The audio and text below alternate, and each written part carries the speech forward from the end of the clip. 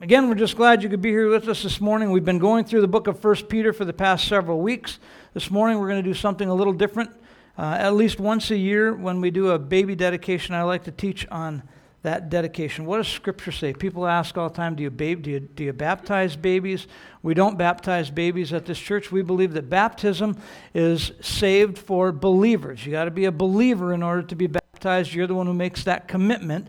But we do baby dedications. So, well, what does that look like? The entire concept of a baby dedication begins with a simple question: have you given your children back to God? Now, there's some of you that didn't know that there was an exchange program. Like, can we do that? I didn't know that was a possibility. No, that's not what we're talking about.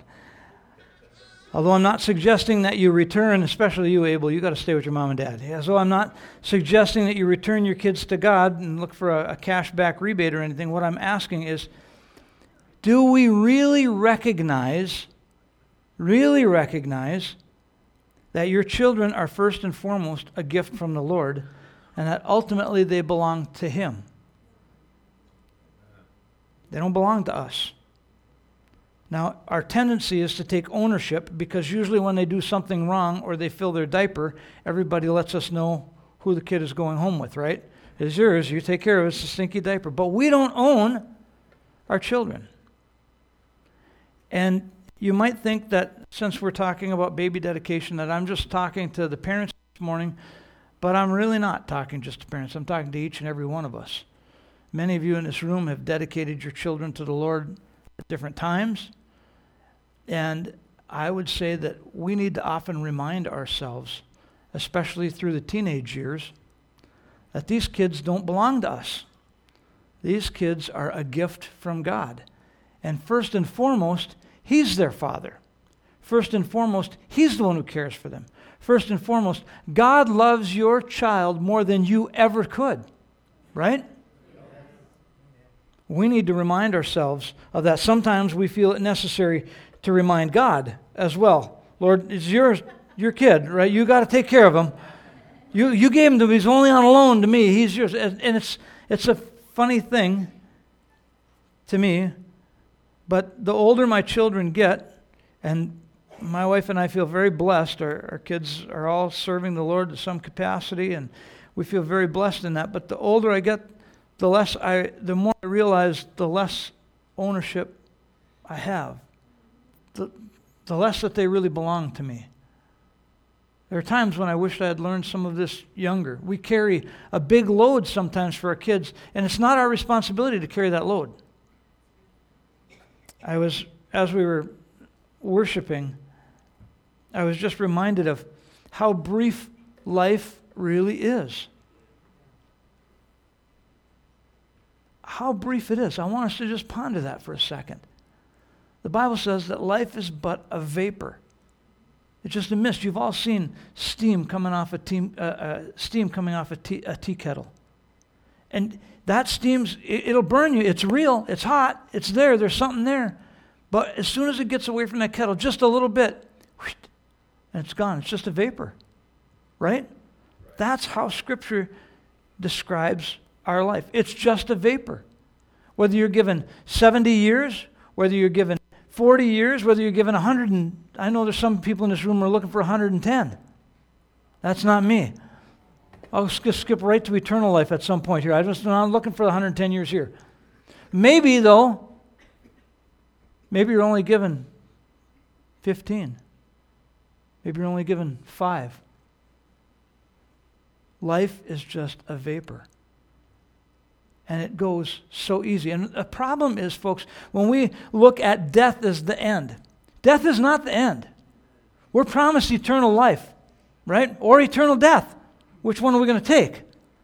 But either way you look at it, it's eternal. When we look at death as the end, we have a problem in the way that we think about life. The Bible says that God is the one who knit us together in our mother's womb. He's the one who hardwired us. He already knows. Before you were even born, He knows the plans and the purposes that He has for your life. Every one of you sitting here. God already knew that before you were even born. So what are we doing as parents hanging on thinking that we have control of anything, let alone our children. I mean, at some point we can still control them until they get to be about 7 or 8, right? And we think we can control them until they're 14 or 15, but they're sneaky. So are you. It's okay. We go out and we do all kinds of things our parents don't want us to do. We really don't have a whole lot of control. What we do have, however, is input. As grandparents, is that you or me? Me. As parents or grandparents, it goes out one more time, I'm going to grab a handheld, and that's going to be tough. As parents or grandparents, we have input into their lives. In our men's group this week, we began reading out of 1 Samuel. We see that Hannah is dedicating her son Samuel to the Lord, and it's really quite an account. I would encourage you to read 1 Samuel. In 1 Samuel chapter 1 and verse, there was a man, I can't take it.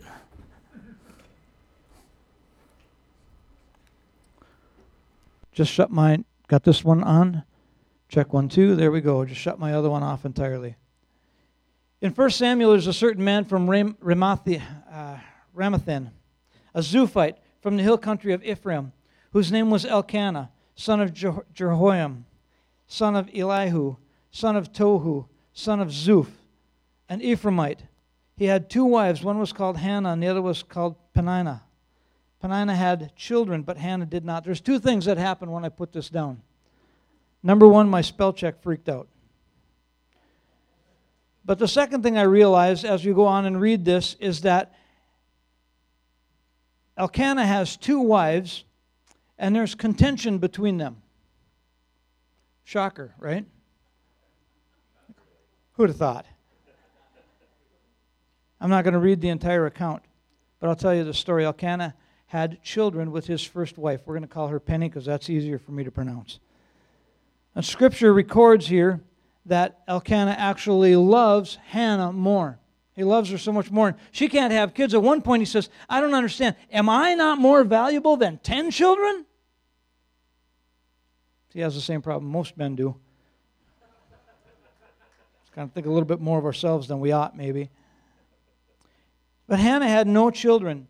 And the writer here says that the Lord actually closed her womb. And even Penny, I think, really liked it because according to this passage of Scripture, this text, Penny provokes Hannah just to irritate her. And this went on year after year after year.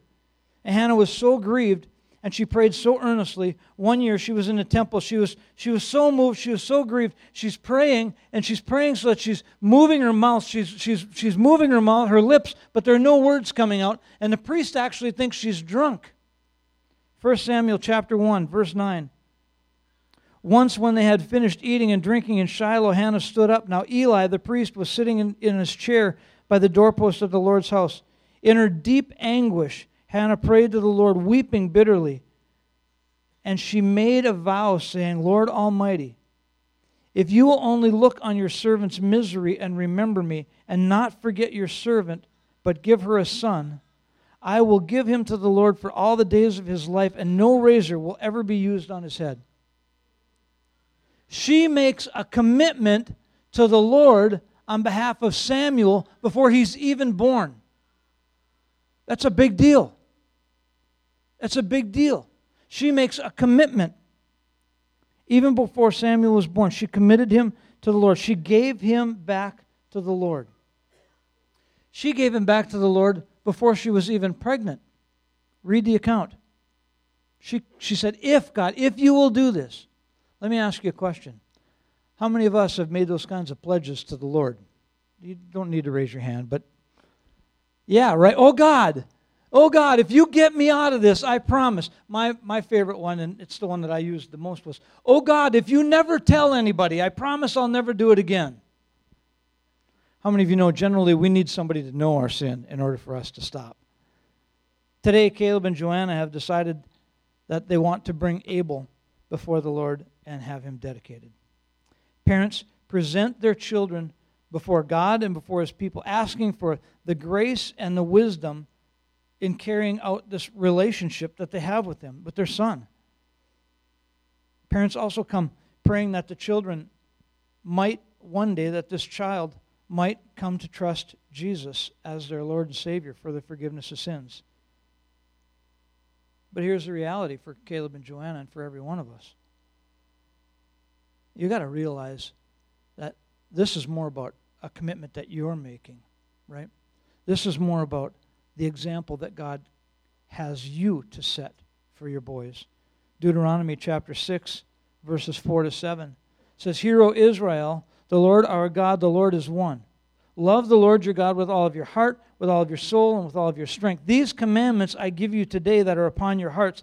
Impress them on your children. Talk about them when you sit down at home, and when you walk along the road, and when you lie down, and when you get up." I'm going to do a little bragging this morning, okay? My mother and father-in-law are here. When we lived in Hibbing, Grandma and Grandpa would come to visit, and they didn't come that often, 3 or 4 times a year. We'd come here a couple times a year. But my kids, every time as they're getting ready for bed, they ask Grandpa to come and tell them a Bible truth. Not a Bible story, because Grandpa was very clear with these kids. This isn't a story. This is a Bible truth. And Grandpa would go and lay in bed with the kids and tell them truths about God's Word. I believe that those seeds are part of why my kids are in church today. Moms and dads, grandmas and grandpas, you have a chance to plant truth. Truth. This world is full of lies. It's full of garbage. You can't turn on the TV and not get your head so filled with junk that you shouldn't flush it. And we have the opportunity to pour truth into our families. When you lie down and when you get up, Deuteronomy makes it clear. It is the duty, it's the responsibility, it's the obligation of parents and grandparents to teach children everything from their attitudes to their lifestyle. Parents, moms and dads, grandmas and grandpas, seize that opportunity. Grab a hold of it. Pour into our kids. Pour into your grandkids. It's not just take them to church on Sunday. There's more than that. It's so much deeper than that. My father-in-law has been a challenge to me over the years to speak truth to my kids and my grandkids. Proverbs chapter 17 and verse 6 says, "Children's children are a crown to the aged, and parents are the pride of their children." Do you hear that? You hear that? Parents are the pride of their children. In other words, my dad can whoop your dad is a biblical principle. Parents are the pride of their children. You know it. I just listened to a speaker this week. I don't recall who he was. And he was talking to his son. And his son says, "Dad, why are you so wrapped up with the grandkids?" And the dad said, "When I was a young man and you were a young boy, I was so busy making a living, everything just went to doing that. I didn't have time. And now, these grandkids come in and they go, 'Papa!' And he said, 'That is all I need. You can take them home after that. That's all I need.'" Jim Hokinson and I were talking one day. And it was after one of my grandkids come running up after a service. And he said, you get what it is, right? He said, "Those kids worship you. We have to train them that I'm not one who's worthy of being worshiped." But it's a picture of us worshiping God. It's a picture of us falling into His arms saying, "Abba, Father." That's what these little kids know. We have the opportunity to pour into their lives. Children are a gift. Psalms 127:3 proclaims that sons are a heritage from the Lord and children are a reward from Him. As believers, we are called to recognize, first and foremost, that our children, they're a gift from God. He's the one who gives them to us, and we have to remind ourselves of that constantly. God, in His goodness, gives gifts to parents. And He gives us this awesome responsibility. I want us to grab that. I want us to grab a hold of that. You may not.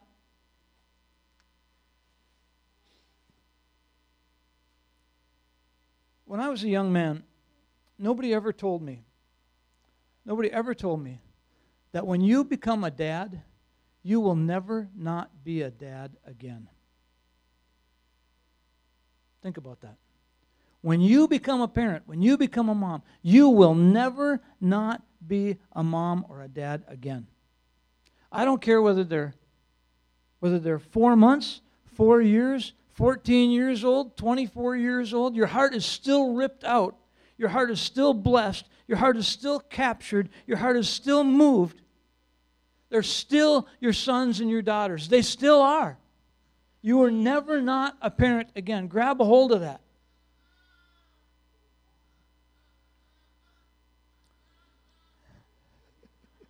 You go. Children are a gift.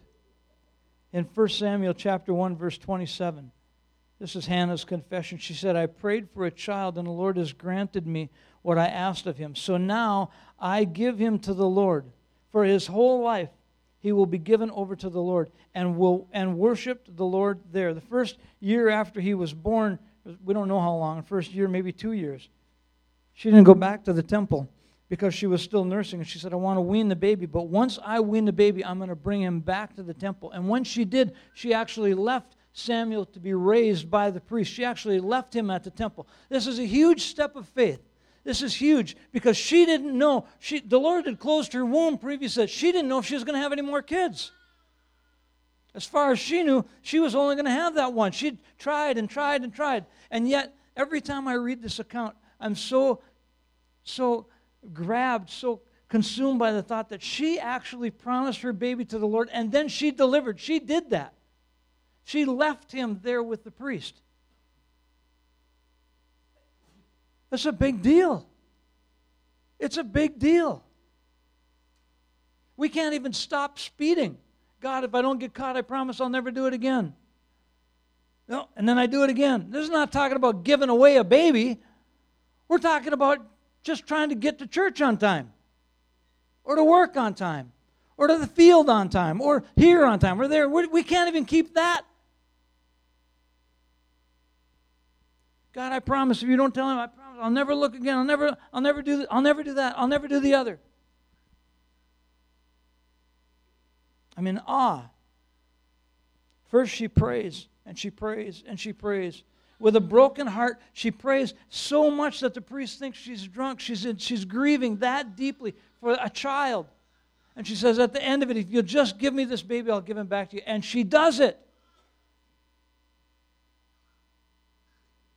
Many of you in this room, many of you online, have prayed, and you. It's okay. If I can't preach above that, it's all right. He should have the microphone then. You've prayed and you've asked God for things, and I think it's a challenge for us today. What are the things that you've committed to the Lord already? Are you doing those things that you've committed to the Lord? What about our own relationship? You see, that's part of this that is amazing to me is Samuel's mom's relationship. Her character was revealed to him by her actions, by what she did. This is not in my notes. But our character is also revealed by our actions, by what we do. Our character is revealed to our children, not so much by what we say, but by what we do, by how we live our lives. There are men in this room, people in this room I know would tell you, the only reason they're here today is because of a praying grandma, or a praying aunt, or a praying sister, somebody praying for them. Isn't that right, Scott Eiley? It's part of his testimony. Hannah's faithfulness shows her character. So again today, as Caleb and Joanna choose to dedicate Abel, It's really like a no back down deal. Now it's about their character. Are they going to stand up? Are they going to do what's right? Are they going to live their lives so that their boys see that truth? It's not good enough. It's not good enough for us to say, well, God, I took my kids to children's ministry once a week. That's not good enough. That doesn't cut it. How do we live our lives? This act of baby dedication does not make Abel a Christian. It doesn't make him a Christ follower. It doesn't buy him a place in heaven. Just like each one of us, one day he is going to have to make a personal commitment to Jesus Christ on his own behalf. As he understands Jesus, as he grows up, as he begins to comprehend what Christ has done for him on his behalf, he's going to have to make that choice. He's going to have to recognize the lordship of Jesus Christ. I can't tell you how many people I've talked to over the years. Are you a believer? Do you know Jesus? Well, I go to church. Well, my mom had me baptized. Well, I was this. But do you know Jesus Christ yourself? Have you opened your heart to that relationship? Are you walking in that truth? Because it's not about what mom and dad did. It's about, are we going to make that step ourselves? At this point, he's done squealing now. So he's getting a bottle. If y'all are ready, Joanna, you can bring him on up. I had to wait till he left the room first. We're going to bring him up and we're going to pray. Look at there, all sunshine and smiles.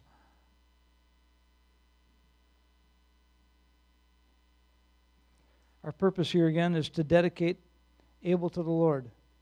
But as we do, we're also dedicating the parents, Caleb and Joanna, to be godly influences on his life. So I would like... Do you want the mic? I'd like you to, we really believe in blessing, laying on of hands. If you'd like to stretch out your hands, we'd like to pray a blessing. Father, we just thank you so much for Abel. We thank you for you've knit him, you've created him, you've put him together. He's your child. God, we want to recognize that he is your child. I pray for Caleb and Joanna as they are raising their family, as they're raising Titus and Abel, God, that they would live their lives in such a way, Father, that it's a reflection of who you are. So the boys will just naturally follow after mom and dad. The boys are going to carry out what mom and dad do. They're going to see that. Lord, I pray that you would bless their household. I pray that you would give Abel peace. I pray that you would just touch him. Father, you have a plan for his life, and we commit him to that plan right now. In Jesus' name, amen. Amen. Thank you. Bless you.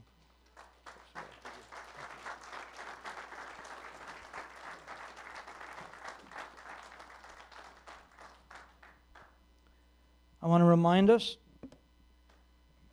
that I don't like microphones. I want to remind us, again, this does not give Abel any spiritual or religious benefit. Doesn't give him a foothold. Rather, it's a somber time of dedication. It really is. It's a somber thing for us to think about.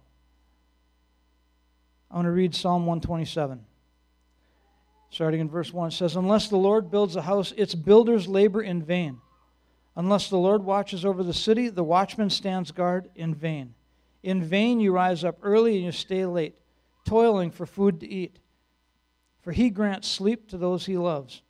Sons are a heritage from the Lord, children a reward from him. Like arrows in the hand of a warrior are sons born in one's youth.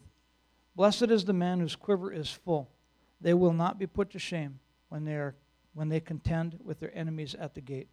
This passage refers to children, again, as a reward. And what the psalmist is pointing out here is that these children come from the Lord. Parenting, if I dare say this, I believe parenting is a spiritual act and it requires us to turn and depend on God constantly. If any of you have more than one child, you realize they are not the same. How does that happen? How can you we have 4 kids, and I don't know how can they all be so different? Lindsay, we have one child would lie right to your face And the other one, all I got to do is look at her, a different child, and she's in tears instantly. Whoa, we did it. It was great once I figured it out. But they're not the same. They're not the same at all. And I believe that God would... Oh, I could go off and tell stories. I'm not going to because I could. Caleb and Joanna made that commitment today. And as we talk about it, I think, again, it's pretty easy for us to sit back and go, oh, that's good that they did that. That's good that they did that. They're going to have to live a godly life. Yep. They're going to have to make sure they have God in their home. Yep. It's the rest of us. That message is true for every one of us. It's true for every one of us. If you call Jesus your Lord and Savior, this doesn't end when the kids turn 18. It doesn't end when they get out on their own. You and I think we need to look at rededicating our life to Christ on a regular basis. It's not just a once and done deal, right? Did anybody out here, you just dedicated your life to Jesus one time and it was all done? You never needed to do it again? No, we got to do it on a regular basis. Sometimes we got to make that commitment on an hourly basis. Sometimes we got to remind ourselves. I tell the story when I was a chaplain out at WeFest. One of the other chaplains, we used to get these plaques that we could put up on our dash so that we had free parking. And one of the other chaplains said, you know what you need to do? You need to keep that on your dash all year round. That way, if you get pulled over by a cop, they can see that you're a chaplain out there and they'll let you off. I said, you know why I really need to keep that on my dash? It's a reminder that I'm a chaplain out there and I need to resemble that all year long, not just while I'm standing at WeFest, right? One time I got a fuzz buster. I was putting a windshield in for a guy, and he was selling a fuzz buster, and so I put in the windshield and I just traded him for this radar detector. And so I had it hanging up in my van, and I was giving the kids a ride home from school one day. And one of the kids asked, "What's that for? What's that?" And I said, "Well, it's a radar detector." "Oh, what's a radar detector for?"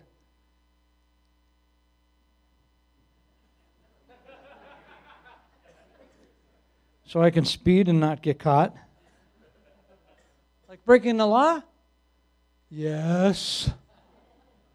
So I thought to myself on the way home, I'm going to sell that, man. I paid $250 or $150 for that windshield. And then I got home, I felt like the Lord saying, you're not going to sell that. Oh, I really need to learn this lesson, God. So I took it and I just broke it myself. I just smashed it myself. I don't think I had it for 48 hours. I never even got to see the LEDs beep on it. I don't ever know if it really worked. But here's the deal. I needed to live that in front of my kids.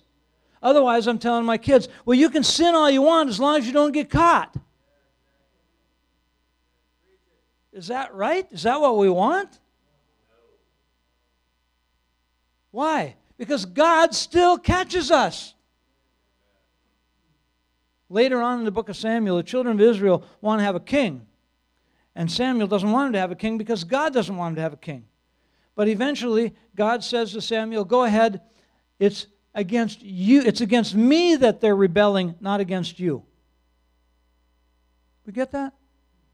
Any form of rebellion. I don't think this road should be 45. I think it should be 55, so I'm going to drive 55. You're not rebelling against the speed limit. You're rebelling against God. Because you got this attitude that you got to deal with. And I got this attitude that I got to deal with. We dedicate a baby and we say, well, okay, that's good for them, and their dad's got to do all this now, and that baby's mom's got to do all this. Well, guess what? We got to do the same thing. Scripture says, greater is he that's in me than he that's in the world. Scripture says, nothing can separate me from the love of God. Scripture says that God has a plan for my very life. Well, guess what? All that is true not only for that baby, it's true for us. God has a plan for your life. And are we willing to just follow through on the things that he's called us to do? Are we willing to live righteous lives whether we have a radar detector or not? Whether our kids are around or not? Are we willing to live righteous lives before God on a regular basis? I know it's church. We shouldn't talk about this stuff, right? The Bible says we have an enemy that walks around like a roaring lion, looking whom he may devour. The Bible says Satan is a liar and he is the father of all lies. We're in a battle. You and I are in a battle. That's why we dedicate babies, is because they're going to face challenges. There's going to be a battle in their life. Well, there's battle in our life. Are we going to live our lives in such a holy way that it reflects who Jesus Christ is? That's a challenge for us. It's a challenge for every one of us. We need to remind ourselves that we are children of the Most High God. And listen, God honored that pledge. He honored that promise. We started looking this up on Thursday morning. What does that promise mean? She made a promise to God. What does that look like? So we looked it up in Webster's, and promise means promise.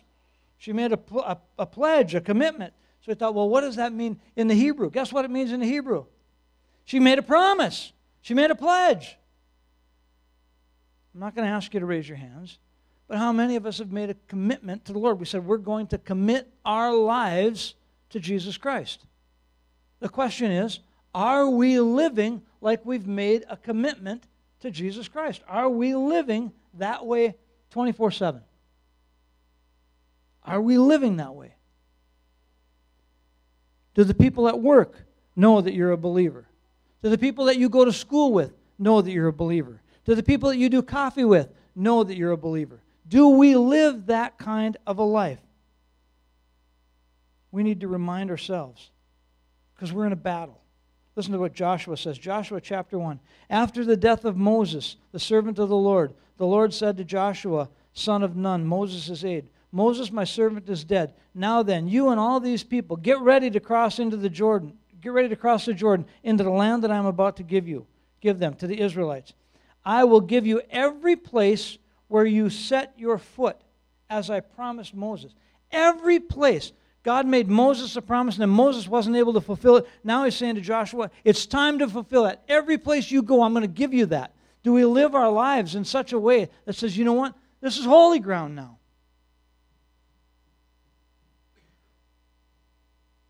Your territory will extend from the desert of Lebanon, from the great river, the Euphrates, all the Hittite country, to the Mediterranean Sea in the west.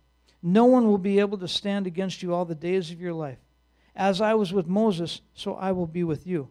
I will never leave you nor forsake you. You've committed your life to Christ. You've committed your kids to Christ.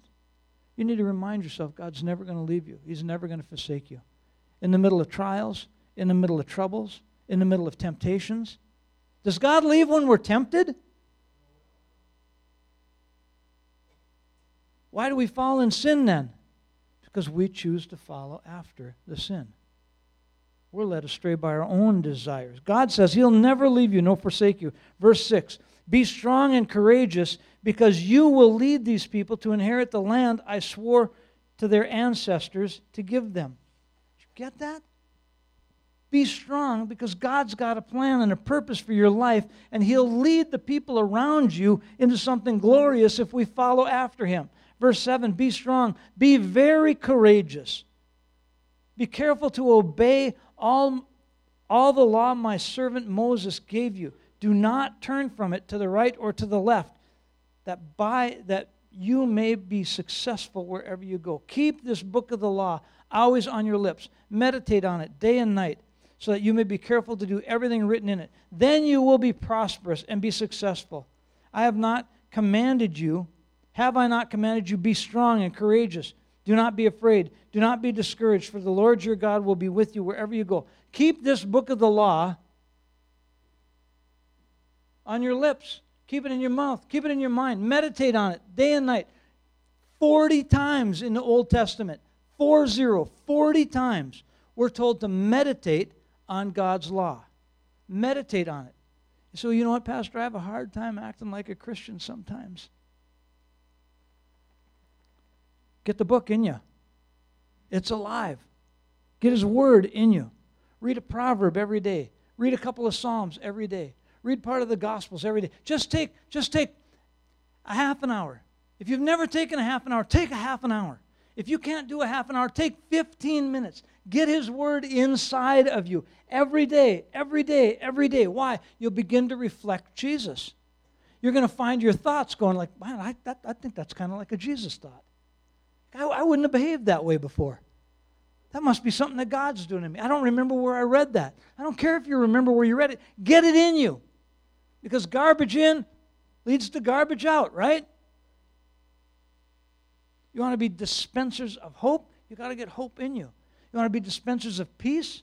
Does our world need a little bit of the fruit of the Spirit? Love, joy, peace, patience, gentleness, meekness, kindness, temperance. Our world needs that. You can become a dispenser of that. How? You got to get it in you. How? Read His Word. Meditate on it. Think about it. Study it. Just flat meditate on it. What does that say? What does that say? I wonder what that says. I should read that. Think about that again. What is that? I wonder what that really means. Do we just sit and ponder? Do we muse at God's Word? Do we just let it captivate us? As we close today, maybe it's time that all of us recommit our lives to Christ. Maybe it's time for all of us to remind ourselves that we're in a battle. Maybe it's time for us to understand that the enemy would love nothing more than to sidetrack you, to take your testimony and destroy it among your friends. He'd love for that to happen. Jeremiah 29, verse 11. This is God. God says, "For I know the plans I have for you, declares the Lord. Plans to prosper you and not to harm you. Plans to give you hope and a future. Then you will call on me, and you will come and pray to me, and I will listen to you. You will seek my face, and you will find me when you seek me with your whole heart." This is the verse that always grabs me when people say, "Well, I tried Jesus." You don't have to try Jesus. Seek Him with your whole face. Seek Him with your whole heart. Seek Him with everything you have within you. Seek Him, and you're going to find Him.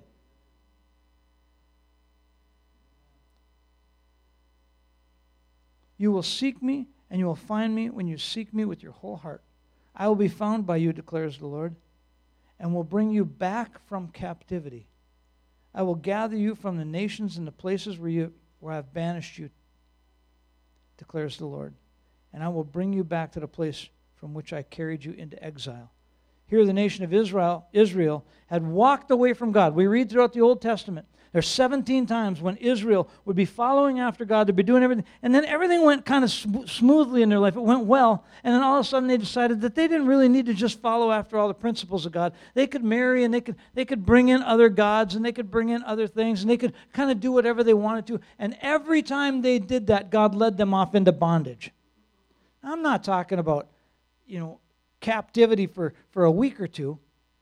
I'm talking 400 years. He would lead the nation of Israel off into captivity somewhere else. 200 years here, 400 years there. He'd lead them off into captivity. Why? Because they resisted Him. They walked away from Him. He said, "Well, I got some problems in my life." Well, how submitted to the Lord are you? Because here He says, the promise is, if you will seek me with your whole heart, I'll actually bring you back from that place that I led you into captivity. Ooh, we don't like to hear about God doing that. But guess what? God will let us go down that road as far as we want to. When we're the children of Israel, 17 times, somebody was going along and all of a sudden they pulled out the scrolls again. They began to read God's Word. They began to apply it. And as a nation, they repented. And as a nation, they came back 17 times. And every time, God took them back again. For you and I, if you're feeling distant from God, if you're feeling this whole dedication, baby dedication, it's not just about that family. It's about us. Where are we at? You say, "Well, I'm not feeling so close to the Lord." It's time to recommit your life to Him. It's time to seek Him again with your whole heart. And then you have to do what He says you have to do. Right? Right? We can't just find out what He wants to do and then go ahead and do our own thing anyhow. When God says, "I want you to turn from that sin in your life," we can go, "Oh, finally, I know. Now I'm close to God again." No. Get rid of the sin in your life. Right? Repent. Turn. Go another direction. I'm preaching. All right. Father, we just thank You so much for each person. We thank You for Your Word. Your Word is alive. It's real.